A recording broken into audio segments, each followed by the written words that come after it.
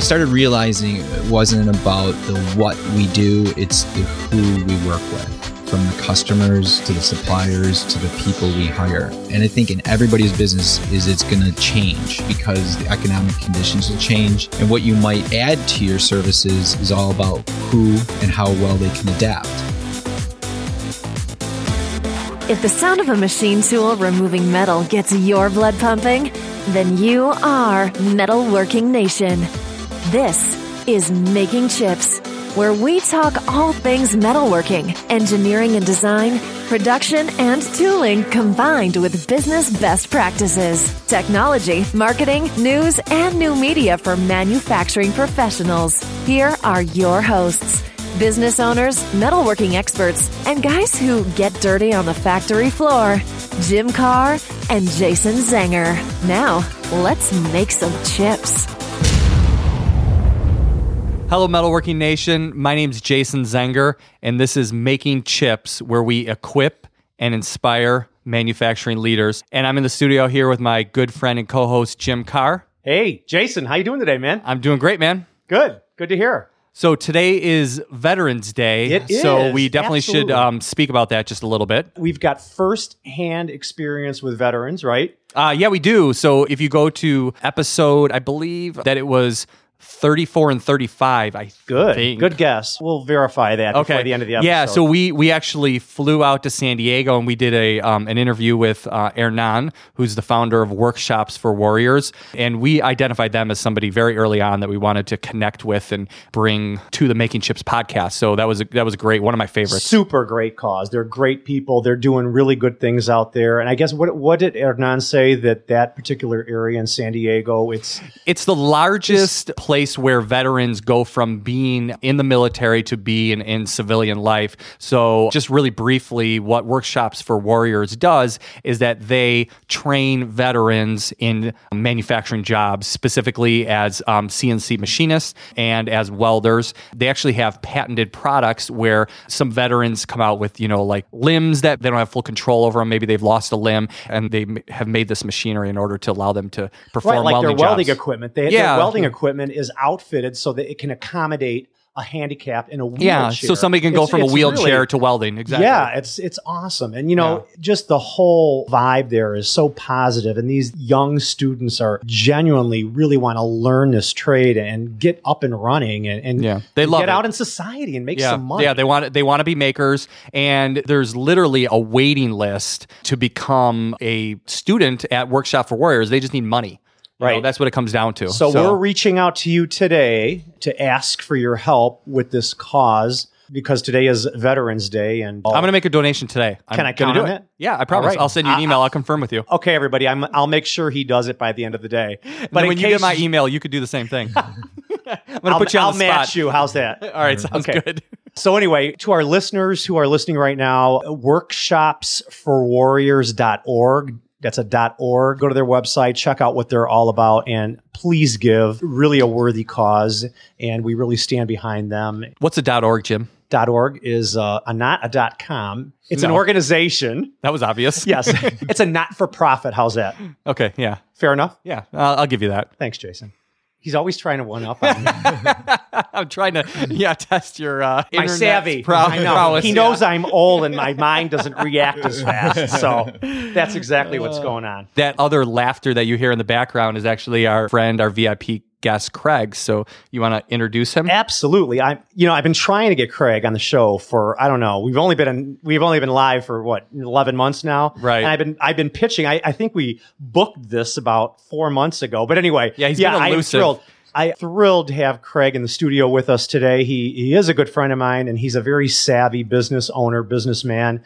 And I think he's going to share a compelling business strategy that he's utilizing in his company. And I hope we get a lot of good feedback from it. But anyway, welcome, Craig Zobaris. Well, thank you. I'm really excited to be here. And I really want to applaud the two of you guys for what you've done. This is great. I'm all about trying to stretch yourself beyond your capabilities. And you guys have done something that all our peers in the manufacturing world are going, what are you guys doing? I know. We get those mixed eyes every now and then, but once they figure it out, they can get it. And once they listen, Well, I'm honored to be here. I'm really excited about talking to you guys, and hopefully there's some takeaway value for your listeners. Yeah, I know there will be. I'm positive. Anyway, let me just get into it a little bit. I'm going to tell what Craig's all about. Craig is the founder and currently the president of Fusion OEM. It's in Burr Ridge, Illinois. It's a southwest suburb of Chicago. He is a graduate of Marquette University in Milwaukee, Wisconsin, with a Bachelor of Science in Mechanical Engineering. I knew that. I didn't have to read that. He got his MBA from St. Xavier University in marketing. And Fusion is an OEM contract manufacturer for industrial OEMs. Fusion's expertise is in lean assembly of capital equipment. They also offer control panel building, CNC machining of high-volume aluminum, steel, and plastic parts. They do legacy product manufacturing, new product design engineering, prototyping services, and vendor-managed inventory systems. Craig founded the company in 2002 in his home. In 2009, Inc. magazine named him one of the 500 fastest growing privately held companies in the country. He was number 363 on the list, number one in Illinois. Did not know that, Craig. Congratulations. Had 691% growth rate in a 3-year span. 2012, he was the winner of the Daily Herald Annual Award for Business Excellence. That's the AABE. And in 2013, UIC Chicago Area Entrepreneurship Hall of Fame.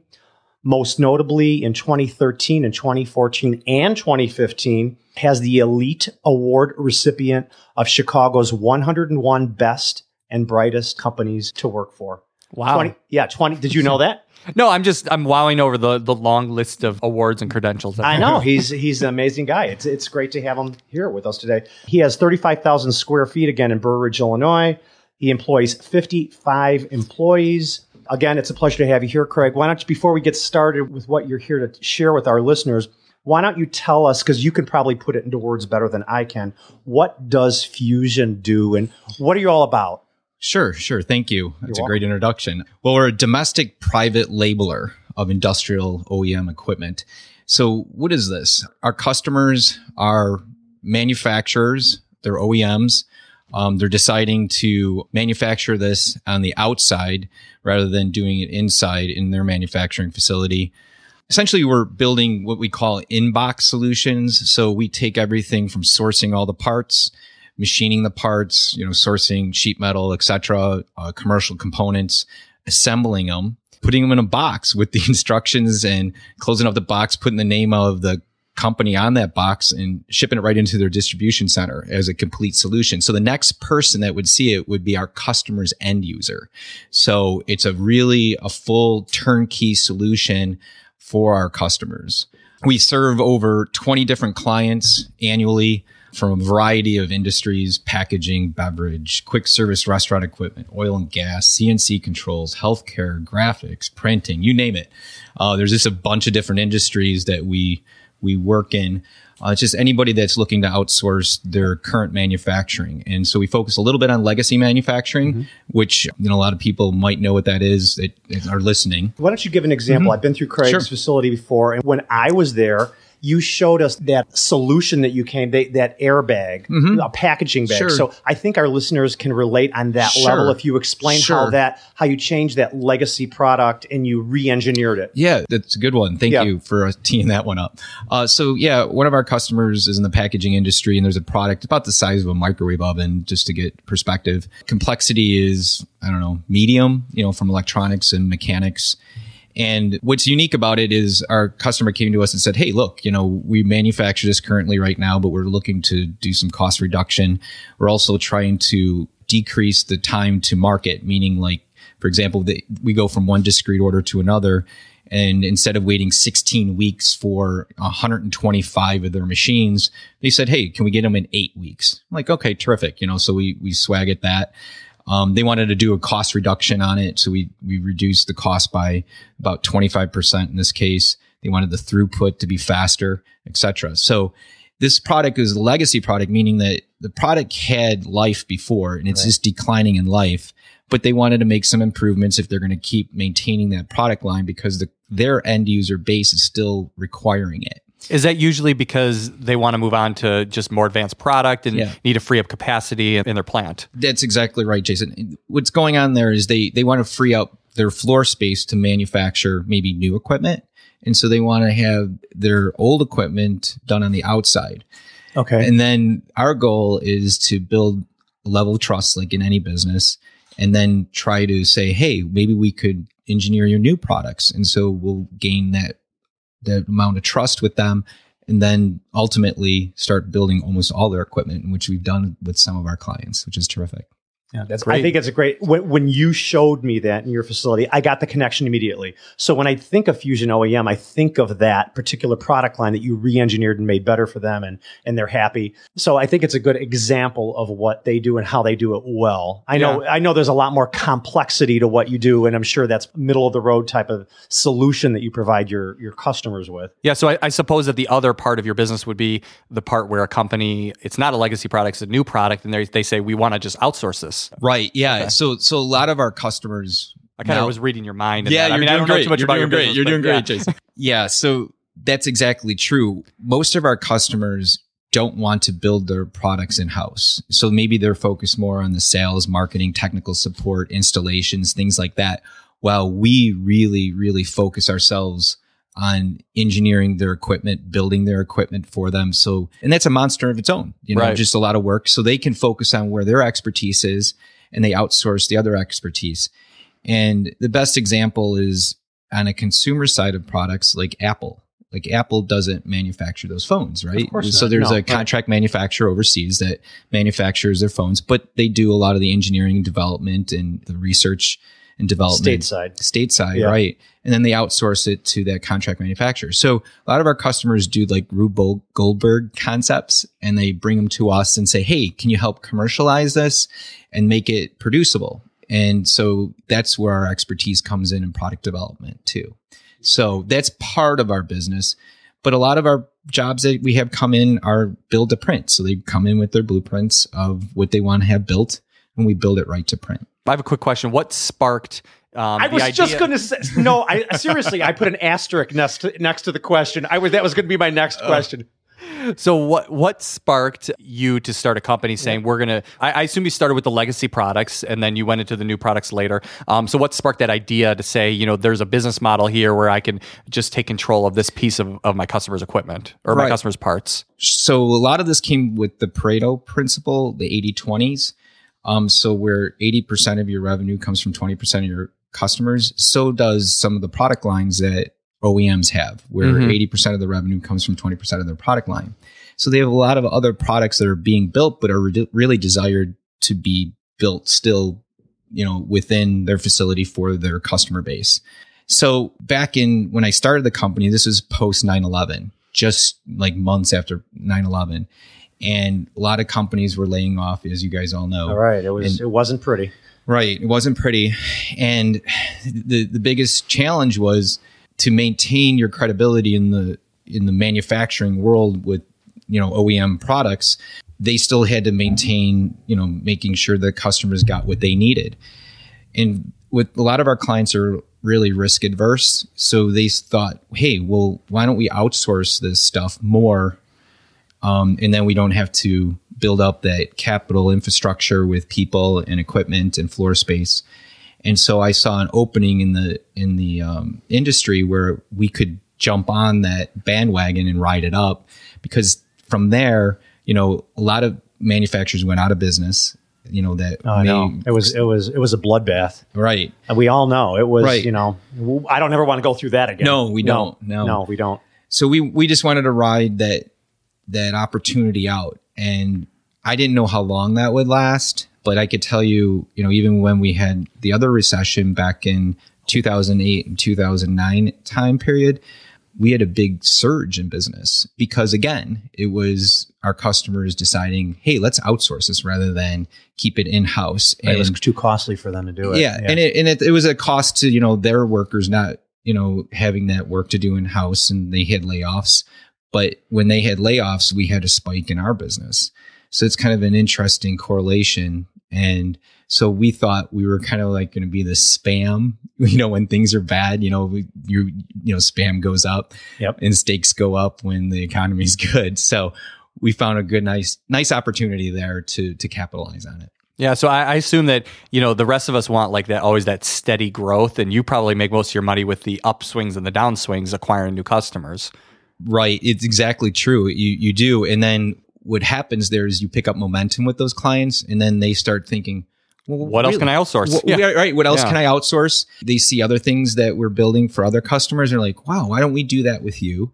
That's what's unique about us is we're seeing opportunities, building that trust, like all of us are, anybody that's good in our industry are building trust, and they just want to give you more business. That's right. And so we've been very fortunate with that. And that's where we focus. So obviously things have been going good since that time period. You've been in business now over for 10 years and sales have been growing good. You've moved a few times, I think. I know you weren't in 35,000 square feet when I was there. Oh, maybe you were. Were you in that new facility? No. We're right. We're still working out of 2 locations right now. Okay. Total 35, right? But obviously, and the reason you came here today is to share with us one of the significant reasons that you think attributed to all this success, which is your corporate culture with Infusion, and which you've branded as your ecosystem. Is that right? Absolutely. A lot of this stuff is a correlation to, many things that I think we all can relate to. 3 things I look at, and just like we all do in our business, it's, our customers, our suppliers, and our people. And number 1 is our people.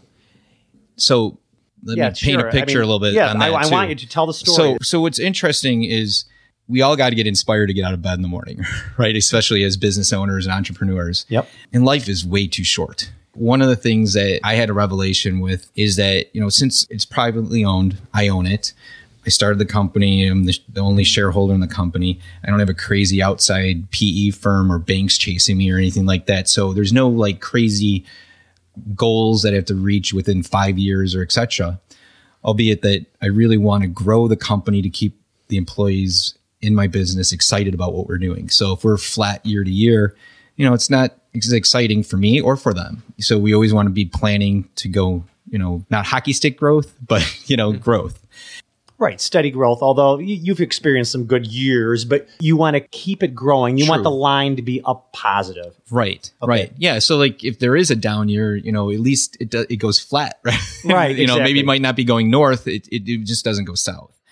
So going back to, like the 3 points, customers, suppliers, and our people, customers, we're looking for customers to really appreciate who we are and understand our value. We have a transparent pricing model with them. Where they know where all our costs are for our direct costs of labor. Your employees know this too. Not only your customers, but your employees know this? They know most of that. Okay. They're just not entrenched in everything there. Our leadership team are people that are project level that understand it, know all the costs and things like that and the margins. Okay. But most importantly, our customers know what the cost of our labor is. They know what the cost of our materials are. Full open book, full transparency. We tell them what's going to cover our overhead, what's going to be our profit. We finish the job. We open the books back up for them to see it, say how we did. How did we prevail here? Did we make a good profit or make less than a good profit? It just kind of makes us look like we're a small business unit of that corporation that we do business with. It's interesting that you bring this up because I'm actually moving towards a similar business model. I don't do it with all of my customers. I don't do it with Jim, but for certain customers where we perform certain services, we are doing more of an open book. So we're saying, okay, we're going to start with, we have to put X on the bottom line, and this is our overhead, and then these are the services that we're going to be doing for you that are going to incur direct costs for us. And, Mr. Customer, is this acceptable to you? And if it's acceptable, we move forward. If it's not acceptable, we have a discussion about it. So you get that done right away. Or we part ways. Yeah. Do you do the same thing? This is great because I'm glad you brought that up. It's a good, excellent point because it's such a great thing that you're talking about this because we actually can see if we really want to work with this customer either. So if they don't want to see us cover our overhead or make a reasonable profit, we don't want to do business with them. Absolutely. Right. Of course that's you it. Don't. I know. You know what's great about that is you're cutting it at the chase. You're cutting it right at the beginning. You're not dancing with each other at the beginning. You're just telling them what it is. And if they want to see you be profitable and run a business profitably, then it's a good thing. Yeah, and just in like very simplistic terms, you can have a conversation around, are you going to pay, if you're going to pay me in 10 days or you pay me in net 60 days, there's a difference between those two. Sure. We don't have to have any arguments about it. It's just you choose one or the other. Right. Do you want to finance with me or do you want to finance with the bank? It's your choice. Exactly. And this is what it costs. That brings up another topic, not one you wanted to talk about today, but it's actually when you show the customer how the pricing model works, if we use their money with prepayments or staggered payments throughout the project versus no money down. Oh, really? 9 times out of 10, they run to get their checkbook because they know they can save money by not using our money. Oh, yeah. Really? So you'll be surprised, even though they're trying to cost cut as much as possible, you'll be surprised your customer usually has cash. And so you only can ask, so it business valuations and your headaches in business too, all come down to cash flow. Cash is king, right? Yep. So that's what it comes down to. It becomes a more of a partnership. Then you're working on their behalf as opposed to working against them. So, you're going to negotiate with this person in order to lower their costs as opposed to put more money on your bottom line. Because you say, this is our net profit that we expect. Anything that we save beyond that, that's yours, and we're working in partnership. One story came into play was we required 50% down on a program. It was a big program and they were agreeable. And then they came back a week later and they said, what if we gave you 70% before you shipped? That means we'll give it to you when all the materials hit your production floor for assembly. And I said, for what reason? They said, we want another discount. I'm like, okay, let's talk. So, you see what I'm saying? Good. It's like, it is truly, it's a strategy. It's a partnership and they want you to win. And if you can show that cash flowing better for both parties, it makes life easier for everybody if they have more cash than you do. Obviously, you didn't come here to talk about transparency, although that could be another podcast discussion at a future date. Let's talk about your people and why you think that has been the overwhelming reason or one of the most overwhelming reasons why Fusion's had so much great success in the last few years. Right. So maybe about 4 or 5 years after I started, this is like 2004, 2005, I started realizing it wasn't about the what we do, it's the who we work with, right? From the customers to the suppliers to the people we hire. And most of this really stems from a book I read at that time by Jeff Smart called Who. And it kind of stated a little bit about, didn't matter what you do, it's who you do it with, right? With your people. Because what's going to happen, and I think in everybody's business, is it's going to change because the economic conditions will change. Right. The industry requirements for your services and what you might add to your services is all about who and how well they can adapt. So we focused more on who we were hiring and who we were adding to the team. Going back again to that model of like, are you getting out of bed and getting excited about coming to work today, or are you running an adult daycare center?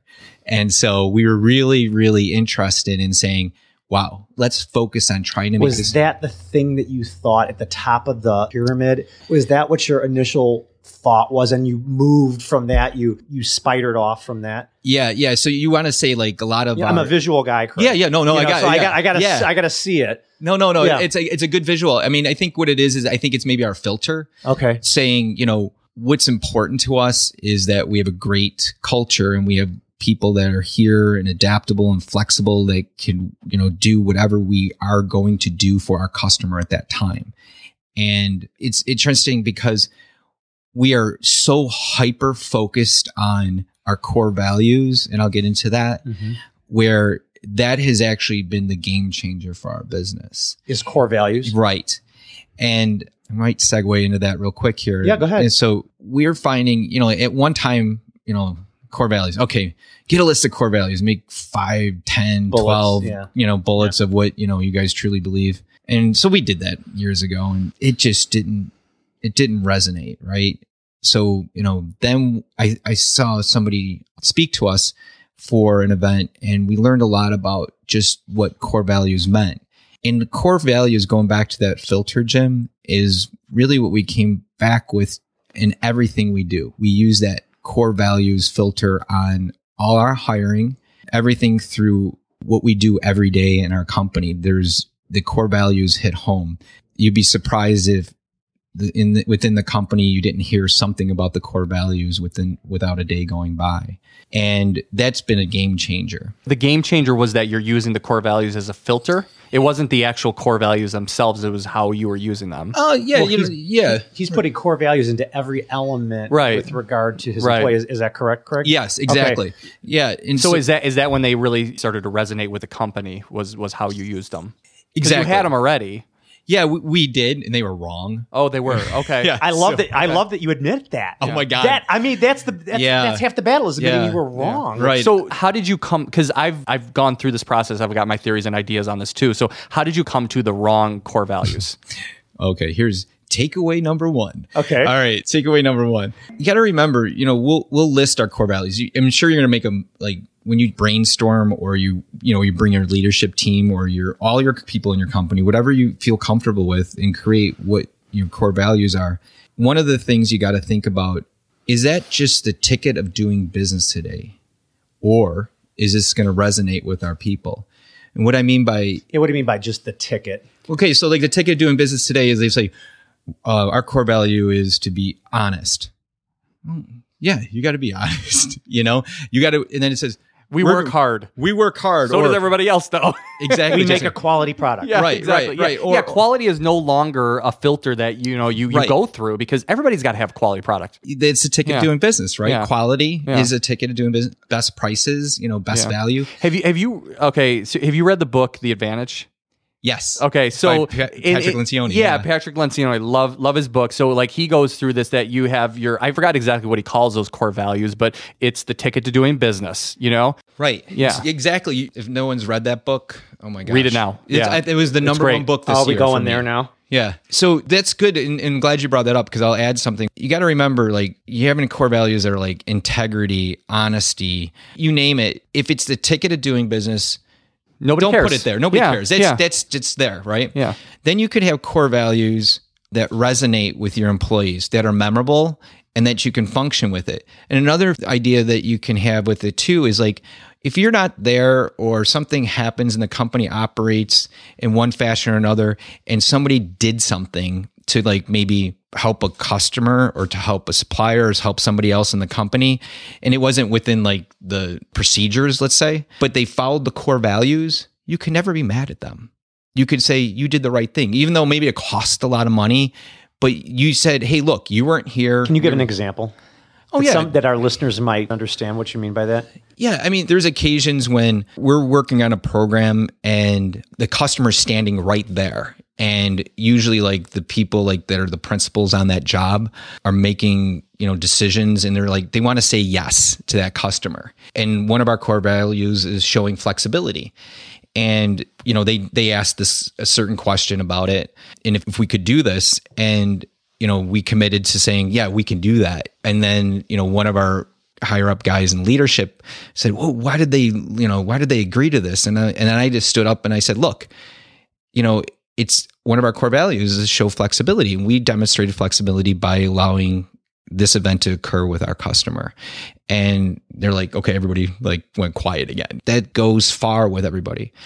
But going back to Patrick Lencioni, you could have core values that you want to attain, so I can't remember exactly what he called it, but there was, you want to. I think was it aspirational? Aspirational core values. Thank you. That was it. So you could have those. You can even have those written and say our aspirational core value is this, But don't pretend like you have that core value. Exactly. If you're a very rigid company, don't say that you're flexible in order to get more business, because I like to call those are like the eye rollers, because your employees know that you're not a flexible company and you're just embarrassing yourself and you're creating a culture that is not authentic. And you degraded all your core values just by saying that one right. thing. Like being you flexible. Degraded them all. Company, you're right. Yeah. It's something to strive for. It's good that you keep that separated. And one of the things that, we really focus on is, going back to the core values, you have to incorporate them everywhere. So in our hiring process, for example, it's in our help wanted ad. It's our job listing. It's on our online application. Core values are listed. No, we have questions that lead to see if they would be people that could follow those attributes. So in the initial interview process, you have questions that relate to the core values for Fusion, and based if they make it or don't, they go to the next level. Yes, Okay, exactly. okay. Yeah. So we'll have questions on our job posting, like, are you willing to, those leading questions, and like everybody's like, of course, I just need a job, right? So they reply. Then we have an online application that speaks to our core values, and they have to write a sentence or two about how they've demonstrated something similar to our core values on that application. So can I give an example of this? Something that we use. So we haven't actually formalized all of our core values yet. I'm actually doing it tomorrow. Another side note. But one of the things that's really important to us is that as teammates that we pay attention to details. Okay, it's because it's really important to our customers. We're a very transactional business, so we need to be able to do things quickly and not make mistakes. So one of the things that I do in the hiring process is I will ask a series of questions, and I will let people know that it's important for them to answer all these questions, or it's important for you to answer 3 out of 5. Well, I'll tell you what, 90% of people don't read my cover letter for the job ad in order to answer those questions. Those people are gone. I am not going to call them. I'm not even going to read their resume because they don't pay attention to details. And they're not going to be a good fit for our team because the rest of my teammates are going to be frustrated with them. Oh, absolutely. I think that's great because I know of a colleague of mine who actually sends out directions to do 5 things and then come back. What? Yes. You'll apply for an ad. I mean, it's a higher level. Go to the grocery store and buy some Band-Aids and then go to the gas station and put $15. Is that what you mean? No, but that'd be clever, right? Yeah.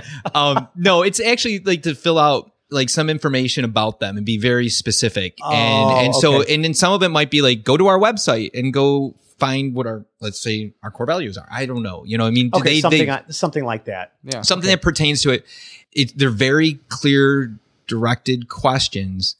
But if people come back with questions to that means they're out. If they don't want to do it, they don't want the job. They don't care. Well, they won't do it. Right. That will be their roadblock right away. Exactly. Yeah. And I know they might lose a lot of good candidates, but hey, chances are you're probably going to get the better candidates. Absolutely. Like one of the questions that I had is I'll ask them to attach their resume to the email. A lot of the people will copy and paste. Copy and paste it right. Well, that's not what I asked for, and you're you're not paying attention to the details that we require. Right. Yeah, especially when you're detail oriented, right? Yeah. That's very important.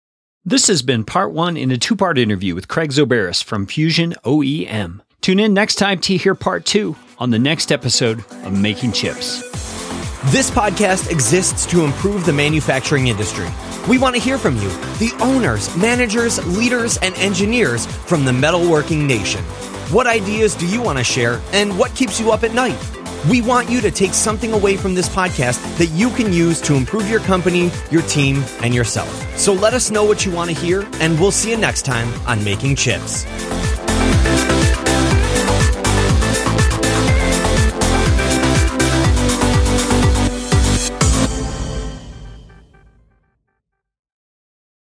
Refocusing back to sorry, Jim. That's okay. That's my job. Refocus. No,